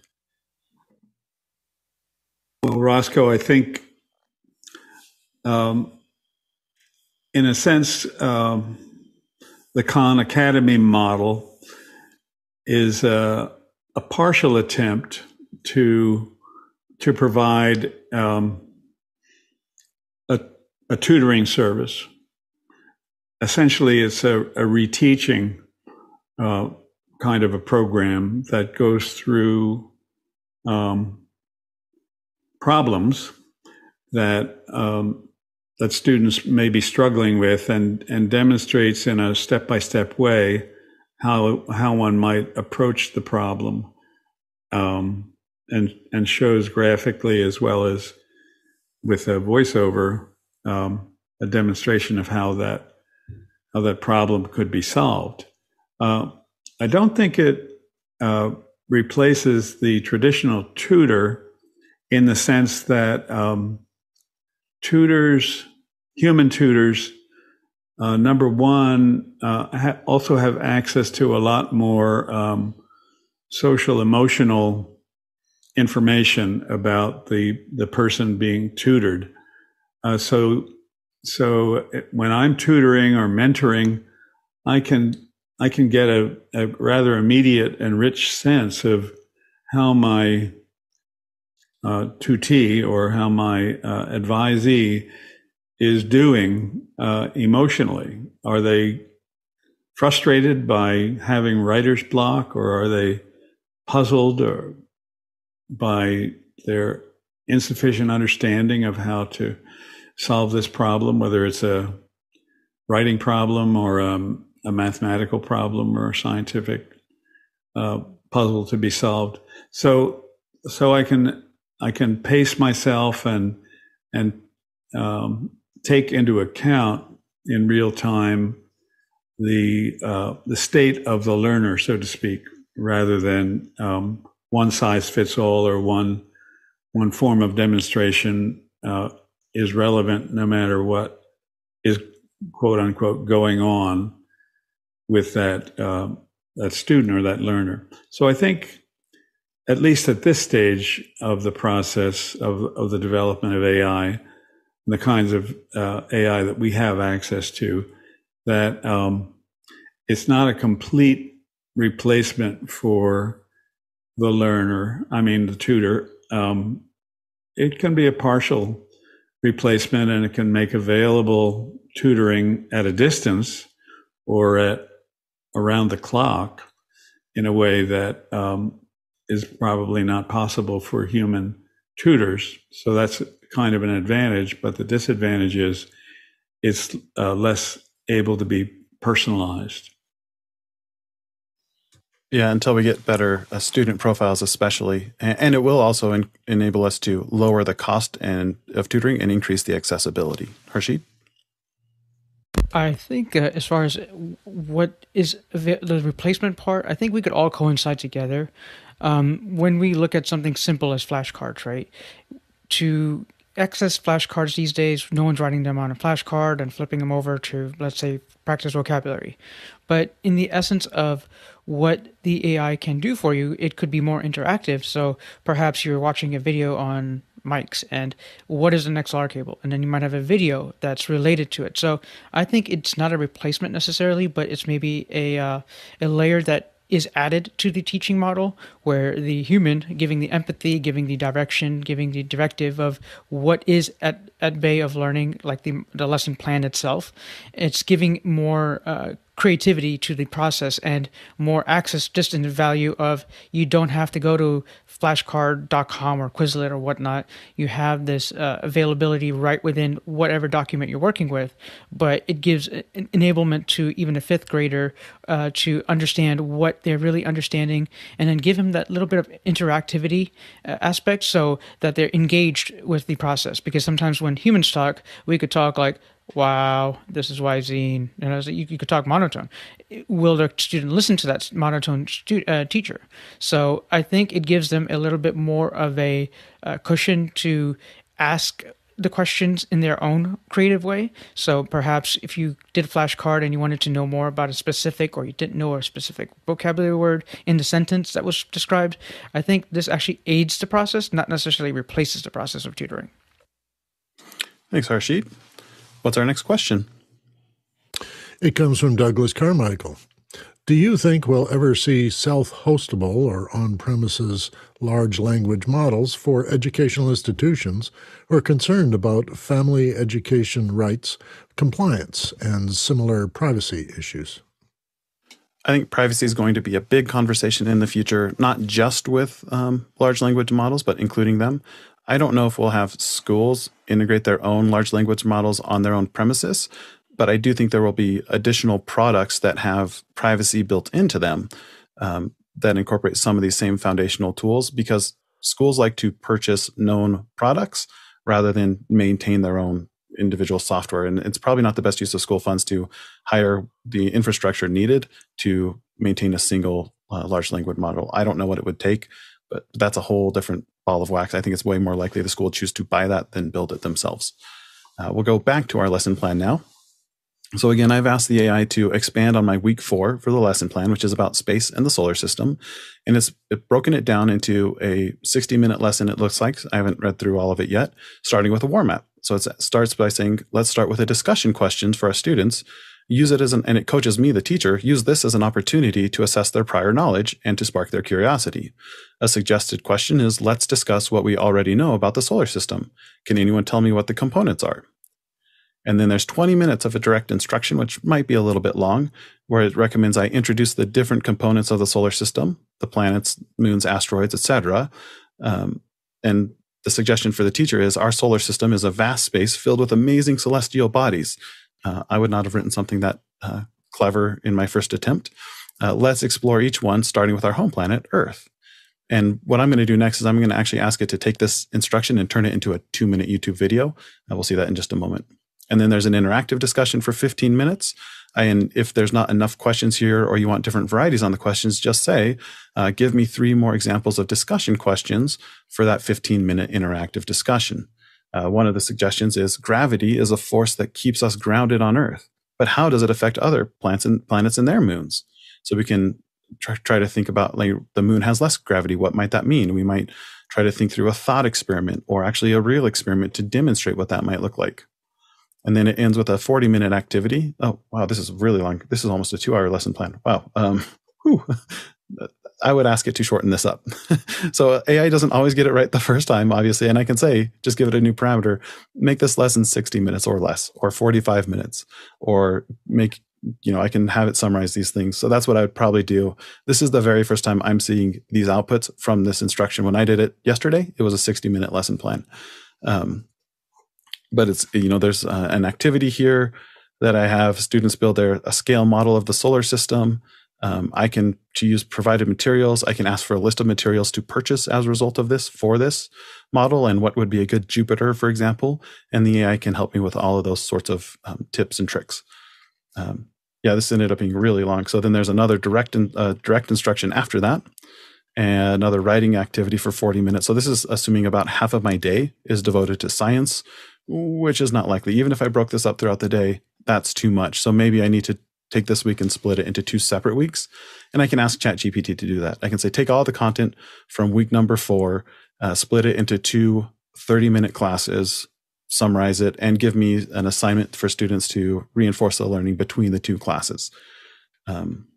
Instead, just to make it easier for me, since I've already copied it, I'm going to ask it to write me a script for a YouTube video. So I want that direct instruction to be a YouTube video that I can create using AI. So I asked it to write a script for a 2-minute video, YouTube video, to help illustrate the concepts of, I said propulsion, this is from last time, the solar system from week 4.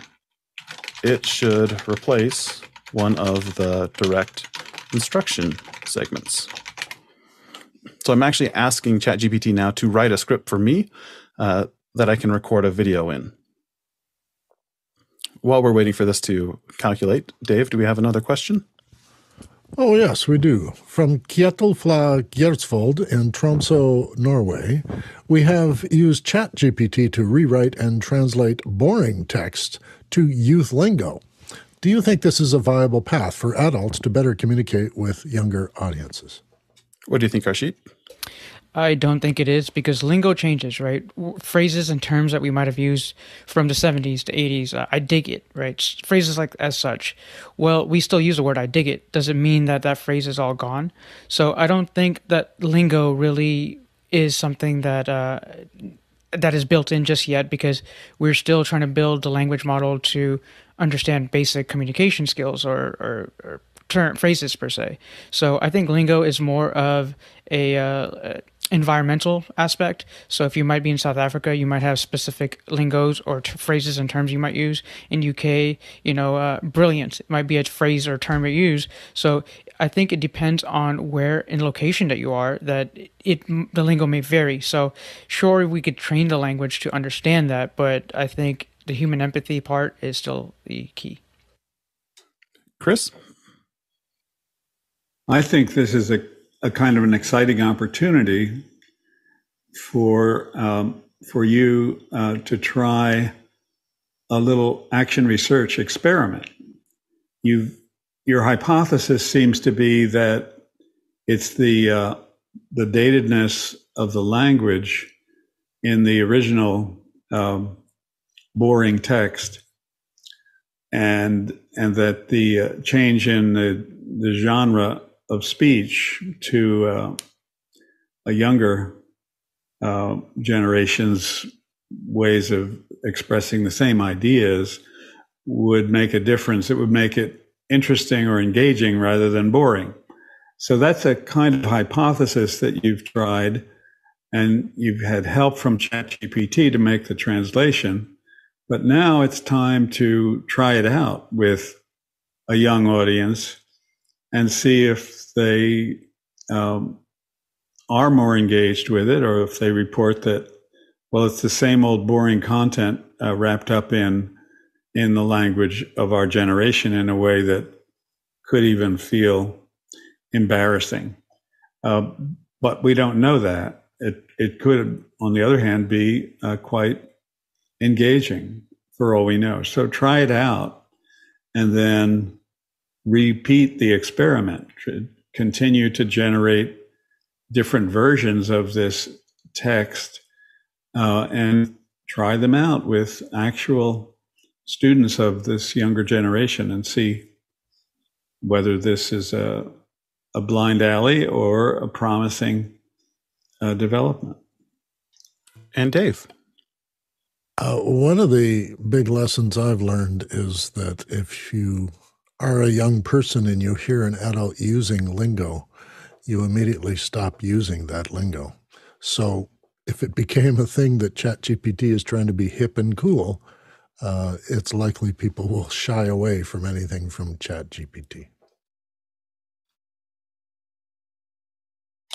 Perfect. Now we're going to move on from just ChatGPT, and we're going to look at some other AI tools. So in the background, I asked ChatGPT to write a script for a 2-minute YouTube video, and I'll put that script in our Discord so you can see the full script. I've copied 3 of the paragraphs into my clipboard, but I wanted to show a couple other tools so you can see that there's more than just ChatGPT. The first one I'm going to show will help us make that video. It's called simpleshow.com, and what it does is you input text, and it will create an animated video based on the text you do. So you'll see me, I'm going to just click on create new video here, and there's a free version of this as well. I'm just going to call this test 2. It's in English. And what I'm going to do is I'm going to upload those 3 paragraphs of text, and I'm just going to let it do its own attempt. I'm going to start with a blank template. I should have said it was a learning template. Sorry about that. Let me go back here. And educational blank template. And there's several different templates for this tool. There's a lot of tip sheets. And basically, all I'm doing right now is I'm just pasting the script from ChatGPT. It starts out with, "Hey there, young scientists. Today we're embarking on an amazing journey through our solar system. Our journey starts at the heart of the solar system, the sun, a hot ball of glowing gas, providing light and warmth to all the planets." And then the body, you can have, I think it's up to 7 or 5,000 characters or something. I've just grabbed 2 paragraphs for the sake of time. And I'm going to end the video right now with, hope you enjoyed it. See you next week. Again, the full text of the video script in ChatGPT, it even suggested like scenes. It suggested what to go on in the background. I've narrowed it down to just the dialogue to show you this other tool. And I'm going to ask it to visualize. Maximum characters is reached now. Too many. I'm going to move this from the introduction to my body. So there are some restrictions on each section because it will make basically one scene for the beginning, the middle, and the end. And while we're waiting for this to calculate, let's go ahead and move into our next question. Our next one comes from Roscoe Jones in Madison, Indiana. So, could a lesson plan just be a series of questions that a student views in a defined order generated by AI, or a YouTube video providing the answers? What do you think, Chris? It could be, but I wouldn't recommend that.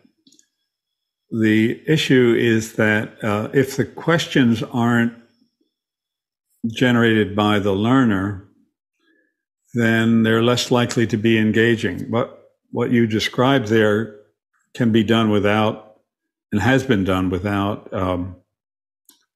AI being involved. For example, the mastery learning approach of 40 years ago is a variation on this theme of the instructor generating a set of questions and then linking those sometimes physically and then later through the internet to the quote unquote answers to those more or less rhetorical questions. But the advantage of it, the system was that a learner could move at their own pace. They could move right through the questions and take a short test to demonstrate that they remember the key information for 20 minutes. Then they pass. They move through that module and into another one. But it didn't ever really catch on because they weren't the students' questions. What I'd recommend instead is, again, cycling back to the idea of project-based learning, where students are actually trying to build something or create something that's slightly beyond their grasp, their competence. And so they get engaged in trying to do the first draft version of this model that they're building.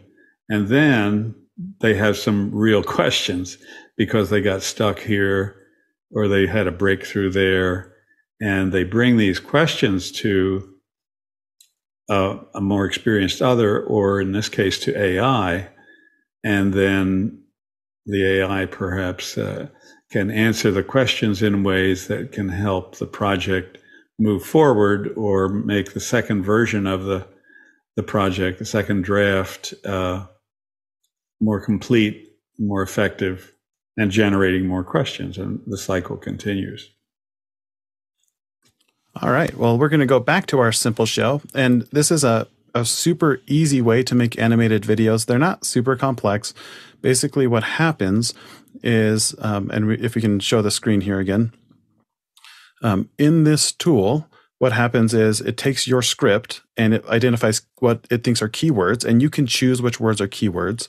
So it shows the word today. And when it says the word today, it's going to show a picture of a calendar. It's going to put a little hand's going to put it up there, I believe. We're embarking on an amazing journey, it highlighted. So it found an appropriate clip art for an amazing journey, and it's going to animate that in there through our solar system. And it found a clip art that shows a model of the solar system, and it's going to pop those up. In the next scene, it says our journey, and it uses that same icon with the airplane flying over the Earth. Starts at the heart of the solar system. And if I wanted to add something here, I can say, let's add something to the word sun. So when it says the word sun, it actually thinks I meant person as a sun instead of like the bright sun. But I can actually change what it's selected here in my clip art selector. There's a way you can search for it. I'm not seeing my search box right here. illustrations. That's why I need to go into the illustrations. And notice when I choose illustrations, I can say I want this picture of the sun to pop up at this point in my video. So you can add or remove icons at any point in the video. You can't do a lot in regards of animating them, but you could take something like this and you can put it into a different video editing tool. But it's just a fast, easy way to generate a reasonably complex video that if you were to do this by hand in a tool like Doodly would take at least a couple hours. Even something this simple takes a long time to do. You can upload your own voiceover for this as well. You don't have to do text-based input. When you do text-based input, it will have a robotic voice reading it. I'm not sharing my audio, so you're not going to see the text. But as I'm sharing the video, you'll be able to see what it would look like. So again, it's going to just read the video to me. And it's reading it right now and it said, today we're going on a remarkable journey. And so you can see it's pulling in these different animations as those keywords are said, and then it wipes off the screen and goes to the next scene. So again, all I did is I put a single prompt in here to say, build me a video for that. And it quickly and easily built me an animated video that I can at least, I can use. Or I can have my students build these same things, have them write the script, have them put it into Simple Show. Simple Show has a really generous educator pricing model. So I do recommend take a look at it if it seems interesting to you. Some other tools you might want to be checking out there's another one called Gamma. And let's say that it's gamma.app. This allows you to create interactive slide decks, kind of like PowerPoints. It's a different format. This uses a token-based system, so I have 300 credits to start. To generate a whole new slideshow costs me 40 credits. To edit a slideshow costs like 10 credits. And what it will allow you to do is put in a prompt, and it will create an interactive slide deck with videos or images broken down really nice. So I'm going to start with a new blank deck. And what we're going to do is we're going to say, make me a slideshow. Oh, I meant to do a AI deck, new with AI. And again, you can just put your own text in here if you want, or you can ask it to generate the text for you. So my presentation is going to be a presentation for 5th grade students on the parts of a rocket and how they work. And so it's just going to generate a slide deck based on my prompt, and it's going to outline this. It's going to be different than what ChatGPT gave me because it's a different model. This is the outline: introduction, what's a rocket, a brief history, parts of a rocket, each of the different parts, how it works. If I like that, I can say continue. And then it's going to ask me to choose a theme. Again, I'll choose continue. And it's basically breaking down those bullet points and outline in trying to identify what's the best layout to use here. It might generate some tables. It might generate a timeline. It might do an image with some text. You can edit these after the fact in the Gamma tool, but they are different than a slide deck. Unfortunately, you can't just export this to PowerPoint, but you can see it's actually typing out the slides as we go along. It's finding appropriate images. So on the front page, it's showing a large image of a rocket taking up almost half the image. It has a really nice H1 text as well as a body text. These fonts are designed to work together. It's included appropriate emoji into the system. And one cool thing about this tool is if you build it for your students, you can create different interactive experiences here. So you can link to other websites or have other embedded websites in this tool that you can't do as easily in like a PowerPoint. But really quickly, our history of rockets, it's showing me 3-column layout with an image, early rockets, modern rockets, and going to the moon. If I wanted to edit this, I can just click on this slide. And where's my AI assistant? Edit with AI. Make this card a timeline. And it's going to use a few more of my credits to convert just this card into a timeline format instead of a 3-column layout. So I can see the different parts of my rocket, the nose cone. What matters is the shape, the material, and the payload, and has a brief description of each of those. So again, in much less time than it would take me to put this together, it does a pretty good job of having an interesting, graphically rich slide deck There's another one called Tome.app that you can also use that does a similar thing. Here's my timeline now. It shows the same information. It didn't actually put dates here. I probably should have been more descriptive. I should have said, show me a timeline with dates of the main stages of rockets with a picture of each rocket. So that's an example of where I wasn't specific enough. What I'm hoping you're getting from today is you can use these tools to make pretty good stuff really, really quickly with minimal effort if you know what you're asking for. Dave, do we have another question? We have a couple more here. Douglas Carmichael is asking, is there any way to export formatted text from ChatGPT, Bard, and the others? For ChatGPT, yes, it's a feature that's in beta. And I don't know when it decides to allow you to do it or not. I've seen, since I subscribed yesterday, I can now click one button and it will copy and paste or even give a link to this conversation for other people to view my exact conversation with ChatGPT. So that'll all be in our education Discord. For those of you who haven't joined it yet, you can sign up through our daily email. Next question. It's from Gordon Lake in Los Angeles, California. Does it make sense to send all teachers to retreats where they're taught how to be experts at using artificial intelligence tools? Couldn't that alone more than double classroom effectiveness? Dr. Clark? I think I would change one word in your question. Instead of sending all teachers, I'd say inviting all teachers to retreats and or professional development activities. And one of the ideas we've developed on office hours with the leadership of Alex Lindy is an approach that says don't try to force all teachers to go off to a 2-week retreat and come back converted, but invite the early adopters and have them, and don't set the bar at turning them into experts in a week or a day, but to demystify, the goal would be to demystify some of these AI tools by having scaffold and supportive help like John Snyder has demonstrated today to break through the curiosity, initial reluctance perhaps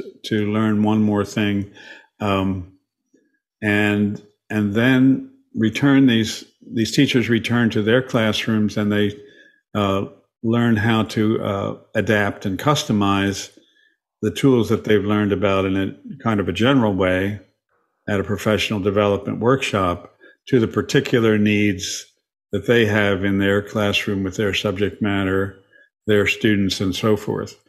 And then as they become, the only way to become more expert is to use these tools over and over again in the setting where you already have mastery of the context, and you know what you need and you know what you don't need, and you repetitively use the tools and of course come up with questions that perhaps can be answered by a spin-off of office hours that John Preto could operate between midnight and 1 a.m. Las Vegas time, and he'd answer all your questions and show up and encourage the early adopters who then would have the attention of the next level of adventuresomeness among their colleagues and so forth. So it's a more gradualist approach rather than a vaccinate them all in one day and everybody's an expert. Those approaches haven't worked in the past. Couldn't agree more. What's our next question, Dave? It's from Roscoe Jones in Madison, Indiana. How might a good lesson plan, a peer-reviewed or textbook, be turned into a great hyperlinked document or website that might flip the classroom? Is this a job for AI? I think your biggest challenge is that all of our current language models, not all of them, but the popular ones, all have limits on the input. So you can only put in a certain number of tokens, or you can think of them as the words you're inputting. So you'd have to break it down to a small section by section format, but you could do that. You could do that, and you can even do it with ChatGPT and ask it to build it and code it into HTML if you wanted to, if you knew what you wanted, or you could ask ChatGPT to give you ideas on what to do, or you could put it into something like a Gamma that would guess some of that for you. It would just take a lot of iterations, and I don't know, to get exactly what you want, you probably still need that human touch, that's human editor, if nothing else. And next question. It's from Catherine Harrop in Halifax, Nova Scotia. She's putting together a list of the best veracity checking software to help journalism students who gather text from all platforms. Any suggestions for that software? Well, that's a really great question. I don't know of a tool specifically to help check veracity. What I do know is all of these AI tools, because like we were talking about in the first hour, they work with statistical analysis and likelihoods. They all hallucinate. They all make stuff up occasionally. They've gotten better, and they'll continue to get better.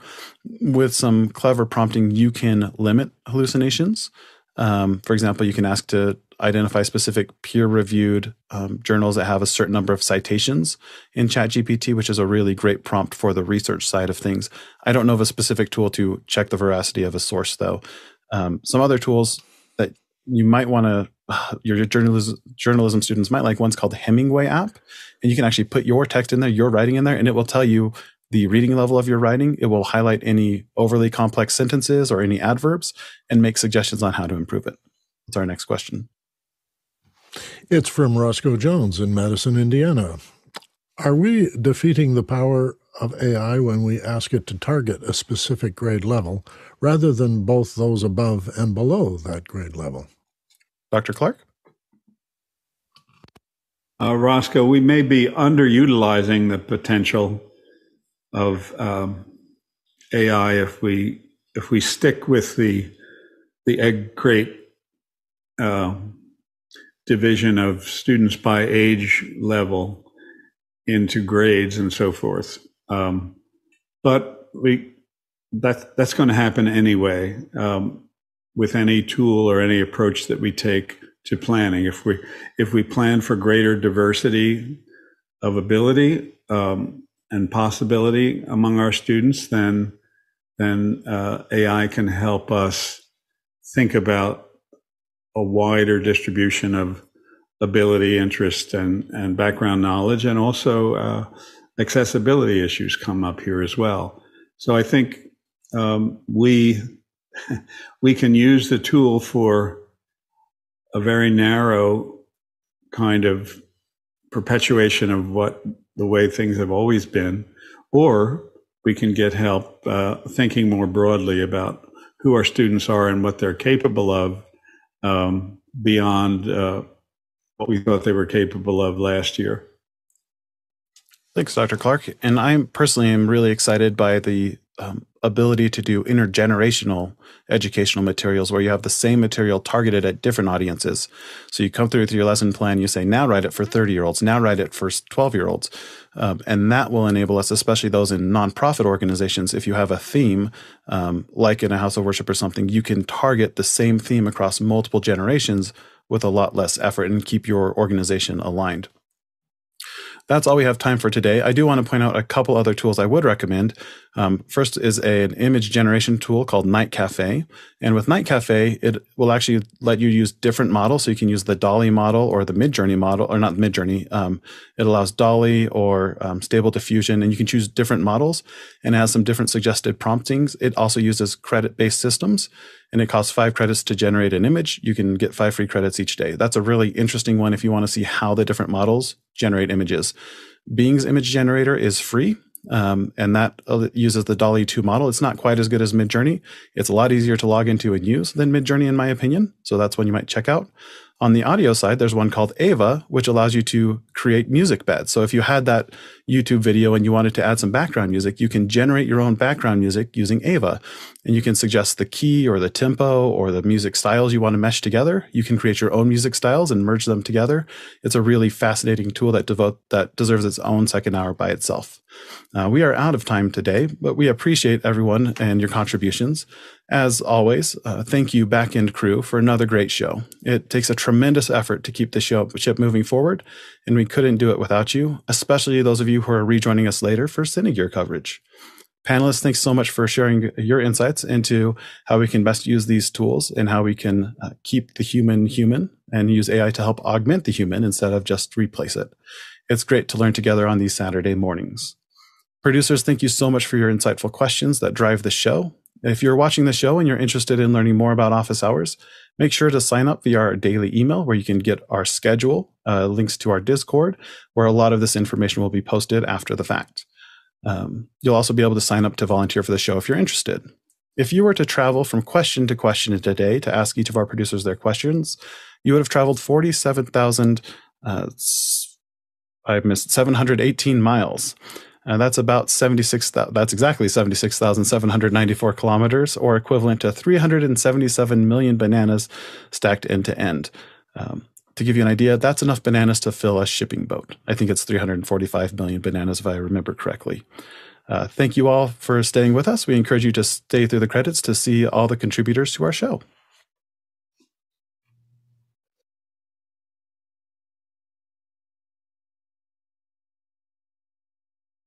And remember that Cinegear coverage starts at 11 a.m. Pacific in 2 hours. Thanks for sticking around, Ronnie. That was helpful. Yeah.